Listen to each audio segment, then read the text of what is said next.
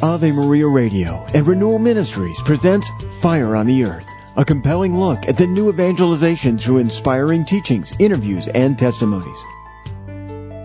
Welcome, friends. This is Peter Herbeck, your host, and I'm going to talk today about the restrainers that God Himself has provided for the human race to battle against the deceptions in the human heart. If you didn't have a chance to tune in the program yesterday, I began by kind of laying out what I want to be talking about this week, and hopefully we can engage this together to understand the deep roots of the spiritual battle that's unfolding in our time that gets manifested in wars, deep corruption in politics, deception, abuse, you name it, all kinds of things that we're seeing happening in our world today.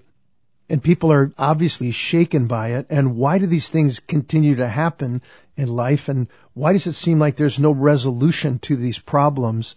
And how do we respond to them? So it's important for us to be able to, as believers, if you're the light of the world, that's what Jesus said. He said first He was the light of the world. And because those who have come to Him and come into relationship with Him and have had their sins forgiven and have received the reality, the ground of all reality that Jesus has revealed to us. Who's God? God is our Father. Where do we come from? Why are we here? Understanding that I'm not a self-made being. I didn't bring myself into existence. None of us have created the universe. But what Jesus reminds us and what the apostles began to say is we live, we move, we have our being in Him, in God. My whole identity, my whole purpose flows from being a creature, having been created by God. And the fundamental dignity of my life is to be a creature loved by God. Ultimately, my identity and my strength, my purpose, my meaning, my value comes from knowing by the grace of God that I am the one who God loves. I am loved by God. I am because God loves, right? I am the being that I am because God loves, and out of God's love, He created me, you, a being made in His image that by His grace given to us in His Son, we're able to become children of God and be in His family and live in all that is good and true and beautiful.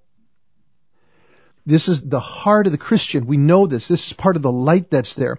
But we have to see that the corrupting and the ongoing corrosion and corrupting and the disorder and the violence and the division and the hatred that's emerging and the lying and deception in our culture that's all over the place, that's rising, and it's giving birth to wars and division and riots and you name it. Why is this happening? Because the human heart, human beings are rebelling against the light, against God, insisting on their own reality and their own way.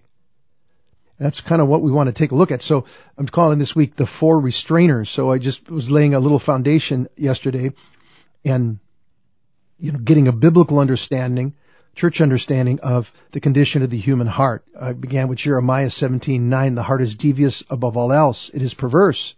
Who can understand it? The stunning diagnosis of Jesus of the human heart when He was asked about would certain foods defile us if we eat it. And He said, no.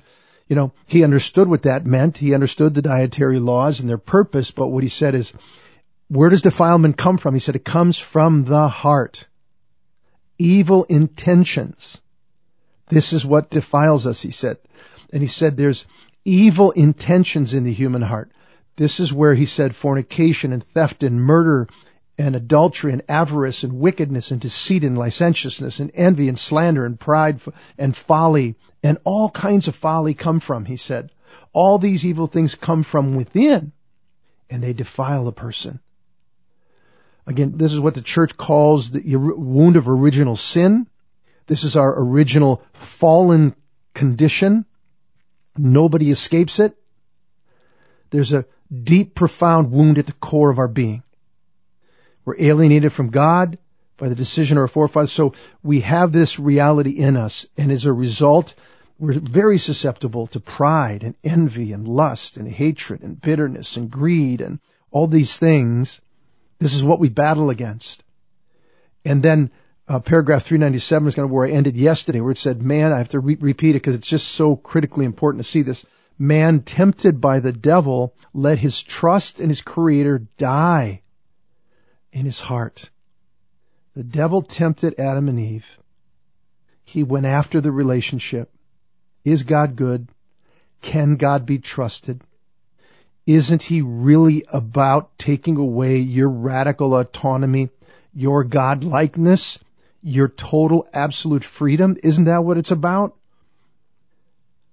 Man abuses his freedom. Catechism says, disobeyed God's command. This is what man's first sin consisted of. This is something, friends, we all battle with.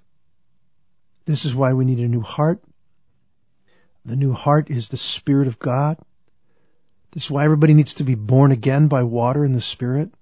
So we have a new power and a new capacity to live a new way of life, to have a new heart, to become a new creation. All subsequent sin would be disobedience toward God. Number one, and a lack of trust in His goodness. Disobedience to God and lack of trust in His goodness. Paragraph 398. In that sin, man preferred himself to God, and by that very act, he scorned God. He chose himself over and against God, against the requirements of his creaturely status, and therefore against his own good. This is, you see the deception of the devil? You better cut yourself free from this God who wants for you ultimately to be enslaved, who wants to keep you under his heel. You buy the lie. You choose yourself, not, you say, I don't think I can trust in God, or I'm not going to trust in God. I will not serve. I'm trusting my own instincts, my own desires, and I'm going to secure my freedom, my power, my happiness, whatever it is. And what we end up doing when we do that is we think we're promoting our own good. But instead we're acting against our own good. Because God and our relationship with God is the ultimate good, and the only way we'll ever be fulfilled and we'll ever be happy, not only here, but for all eternity. We get deceived. It's like, remember when Jesus was tempted by the devil in the desert, and he showed him all the glitz and glory and all the Las Vegas, so to speak, of the world, and the kingdoms and power and the Wall Streets and whatever. And he said, I can give you all of this.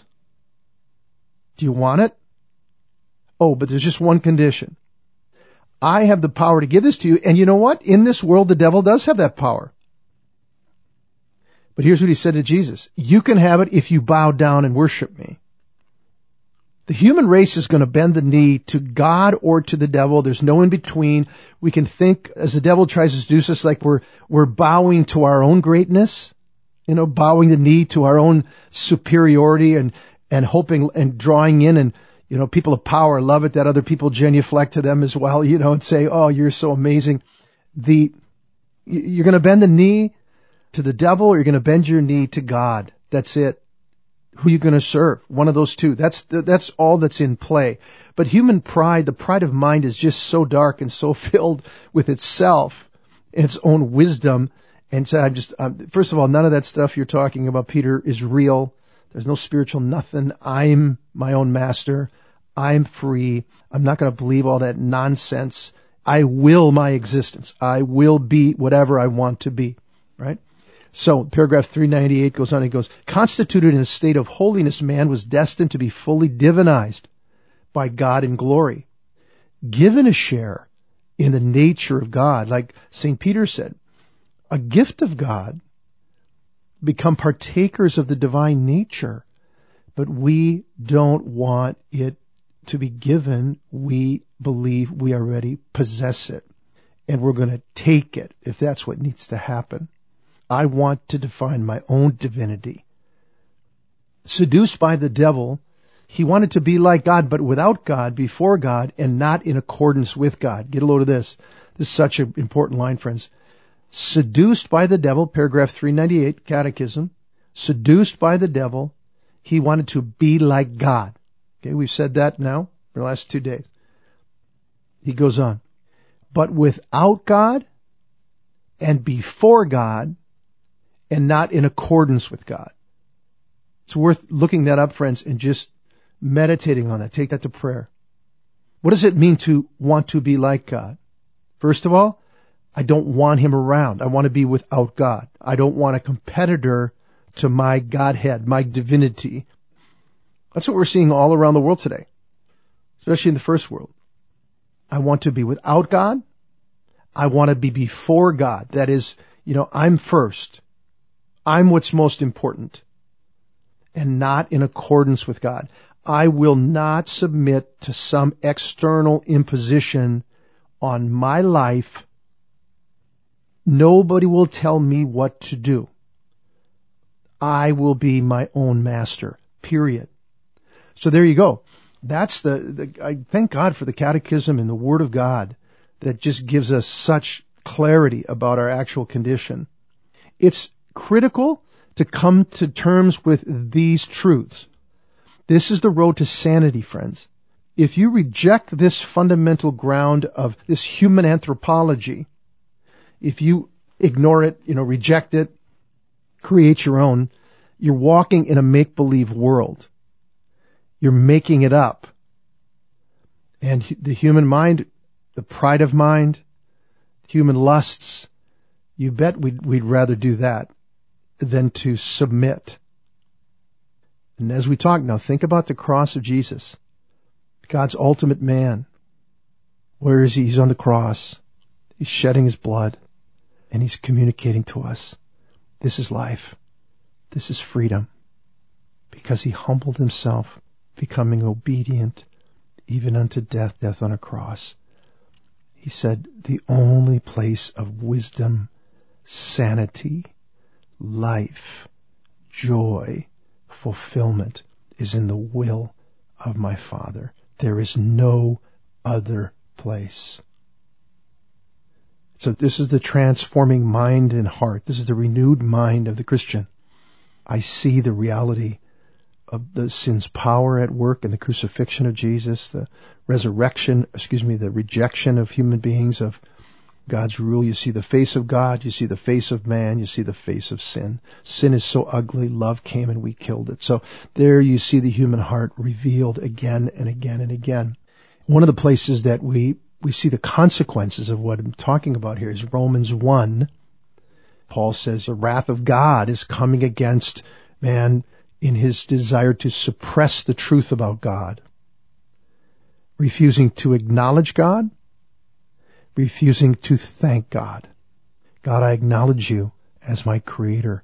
In you I live and move and have my being, and I'm so thankful.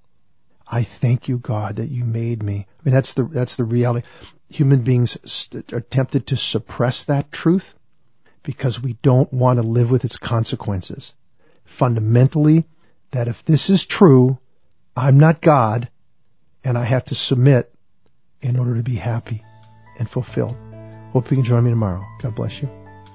Each program of Fire on the Earth with Peter Herbeck can be downloaded at AveMariaRadio.net and RenewalMinistries.net. Fire on the Earth is a production of Ave Maria Radio. Friends, I'd like to offer you my new booklet, Receiving Fire. Jesus said, I have come to cast fire on the earth. Would that it were already ablaze. That fire is the purifying love that burns in the heart of Jesus. A fire of grace for those who receive it, but a fire of judgment for those who refuse it. If you'd like a copy of this free booklet, call 1-800-282-4789 or contact us on the web at renewalministries.net/FOE. That's renewalministries.net/FOE.